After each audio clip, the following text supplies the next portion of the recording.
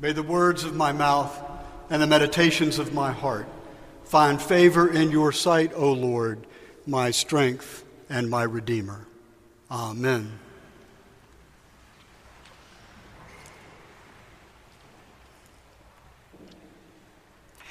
Did you ever wonder why Jesus doesn't use imageries from carpentry when he's talking about the kingdom of heaven? We think Jesus was a carpenter. Joseph was a carpenter, or maybe a stonemason. The ancient Greek word in the text suggests that they were an artisan or craftsman of some sort. I'm going to go with carpenter because I love carpentry. I had the privilege one summer of working on a construction crew that spent all summer building this really large house. And about a month into the summer, all of our carpenters left. You see, they were also shrimpers, and you can make more money shrimping than wielding a hammer. So when the shrimp started running, so did they. That left our crew somewhat understaffed. So the boss came one day and he looked at me and he said, holding a carpenter's belt, "Do you know how to use this?" I said, "Absolutely." And he gave it to me. And I fumbled with how to put it on. And then he said, "Do you know how to build a frame for that chimney?" I said, "Yes." And he left. And then the sole remaining carpenter sidled up next to me and he said, "You have no idea what you're doing, do you?" I said, "No." And he quickly taught me how to build that form.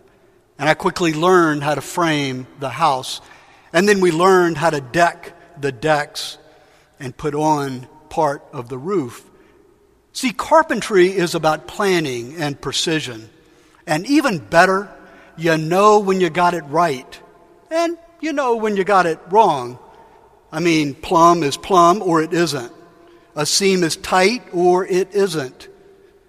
Not a lot of ambiguity there. You just do it, you get it right, and you relish in the pleasure of it. I think if Jesus had used imageries of carpentry when he was talking about the kingdom of heaven, it all would have been a lot clearer. We would have had a nice manual on how to do it. 12 easy steps to enter the kingdom of heaven. You would know just what to do, and you would know if you were there or not. Sadly, that isn't what he did. We see this morning when we get to the 4th chapter of Mark that instead of carpentry, he uses imagery from agriculture. Suddenly, in this long sermon where one parable spills into the next, it's all about seeds. We have the parable of the sower, of course, which takes up 2/3 of the sermon. And then we get the 2 parables of today, both about seeds. One seemingly about means. The sower plants the seeds, scatters the seeds, and then goes to bed at night, and they somehow grow without him knowing how or why. The other about ends. The smallest of seeds, the mustard seed, is planted and grows into the largest of shrubs, whose branches provide shade for the birds that nest there. There's a movement here away from carpentry and its precision and planning and control. Alison Gopnik, the pioneering psychologist and philosopher, makes a distinction between gardeners and carpenters in her book, The Gardener and the Carpenter, which talks about raising children. Raising children, she says, is not like being a carpenter. There's not a schematic. You don't just follow a preordained plan. Instead, it's more like being a gardener. You cultivate the ground, you water, you weed, and you wait. And you don't control the outcome. The beauty of it is sometimes the most wonderful things are accidents. A color pops up over here where you didn't mean it to be, and it's beautiful. A vine overruns the trellis over here where you had tried to prevent it, and it's perfect. And so it is with our children. Their accidents often wind up being what's truest about them, somehow allowing their true selves to come forth. And she says a gardener creates a garden of complexity and diversity where each part depends on the other because it's got to adapt and change. That's its nature. Seasons change. Threats change. And so must a garden to be sustainable. So maybe Jesus was using these seed parables to tell us that the kingdom of heaven is like a garden, and God is like the gardener. I think that's fine as far as it goes, but I think there's more. Now, I have the privilege of owning a corner of my house. It's mine. My family calls it the chapel, which is to say, it's George's. It's actually a glassed-in screen porch, if you will. The inside walls were clearly outside walls, and the floor is tile that's cool in the summer and downright cold in the winter.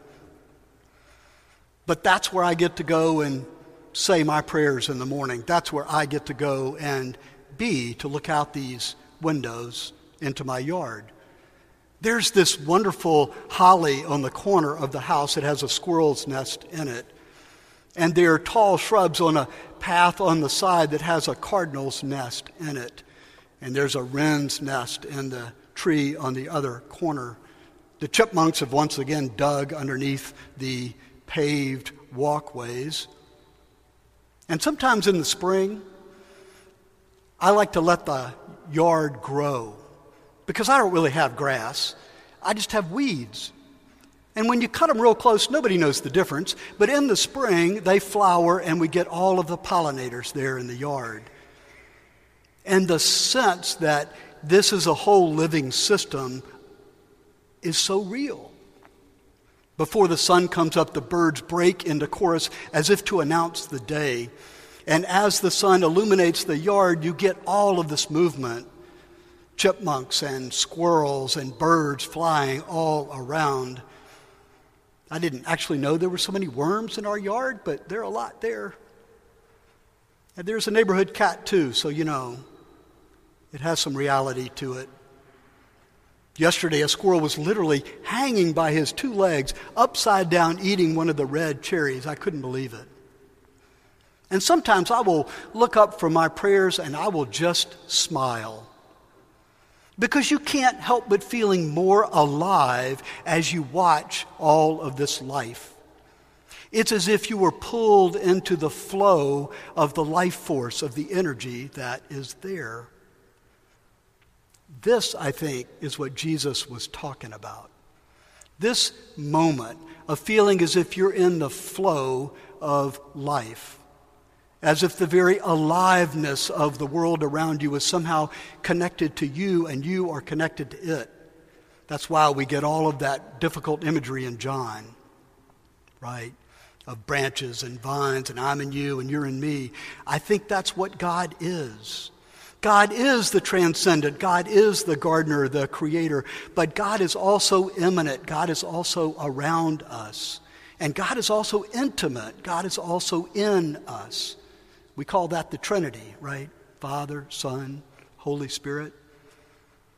It is as if God is not some isolated thing, but the very life of the world in which we live. Barbara Brown Taylor calls it the luminous web of life. So what difference does that make, you're asking? I think it's a big difference, because I think instead of thinking as God as a carpenter and we have to get it right, or God is a gardener whose attention we have to gain in order to get what we need, God instead is the aliveness of the world itself. And to be fully alive, we need to enter the flow of that life. And to be aware of it almost draws us into it naturally, bringing out compassion and empathy, communion, and connectedness. It almost brings us out so that we see the people on the margins or the least or the lost or the last, not because we're trying to do a good thing, but because we notice they're there. We enter into service not because we're trying to rid ourselves of a social problem, but because we want to be helpful. It's not about where we're going as much as who we are. That's what it means to be in the flow of life. That's what it means, I think, to be in the kingdom of heaven. But it starts with realizing that God is not a distant power, not an enforcer, and really not even a comforter. God instead is the full flow of life. That's our faith. And to be drawn into it is to be brought into life, to be drawn out of ourselves, to feel like we're part of the aliveness of the reality around us. That, I think, is why Jesus isn't using imagery of carpentry. And he isn't even using imagery of gardening. He's using imagery of life so that we will know that's how God is. So I want to leave you with an old preacher's saw. Work as if it's all up to you. Pray as if it's all up to God. And you will be drawn into the flow of life and be more alive. Amen.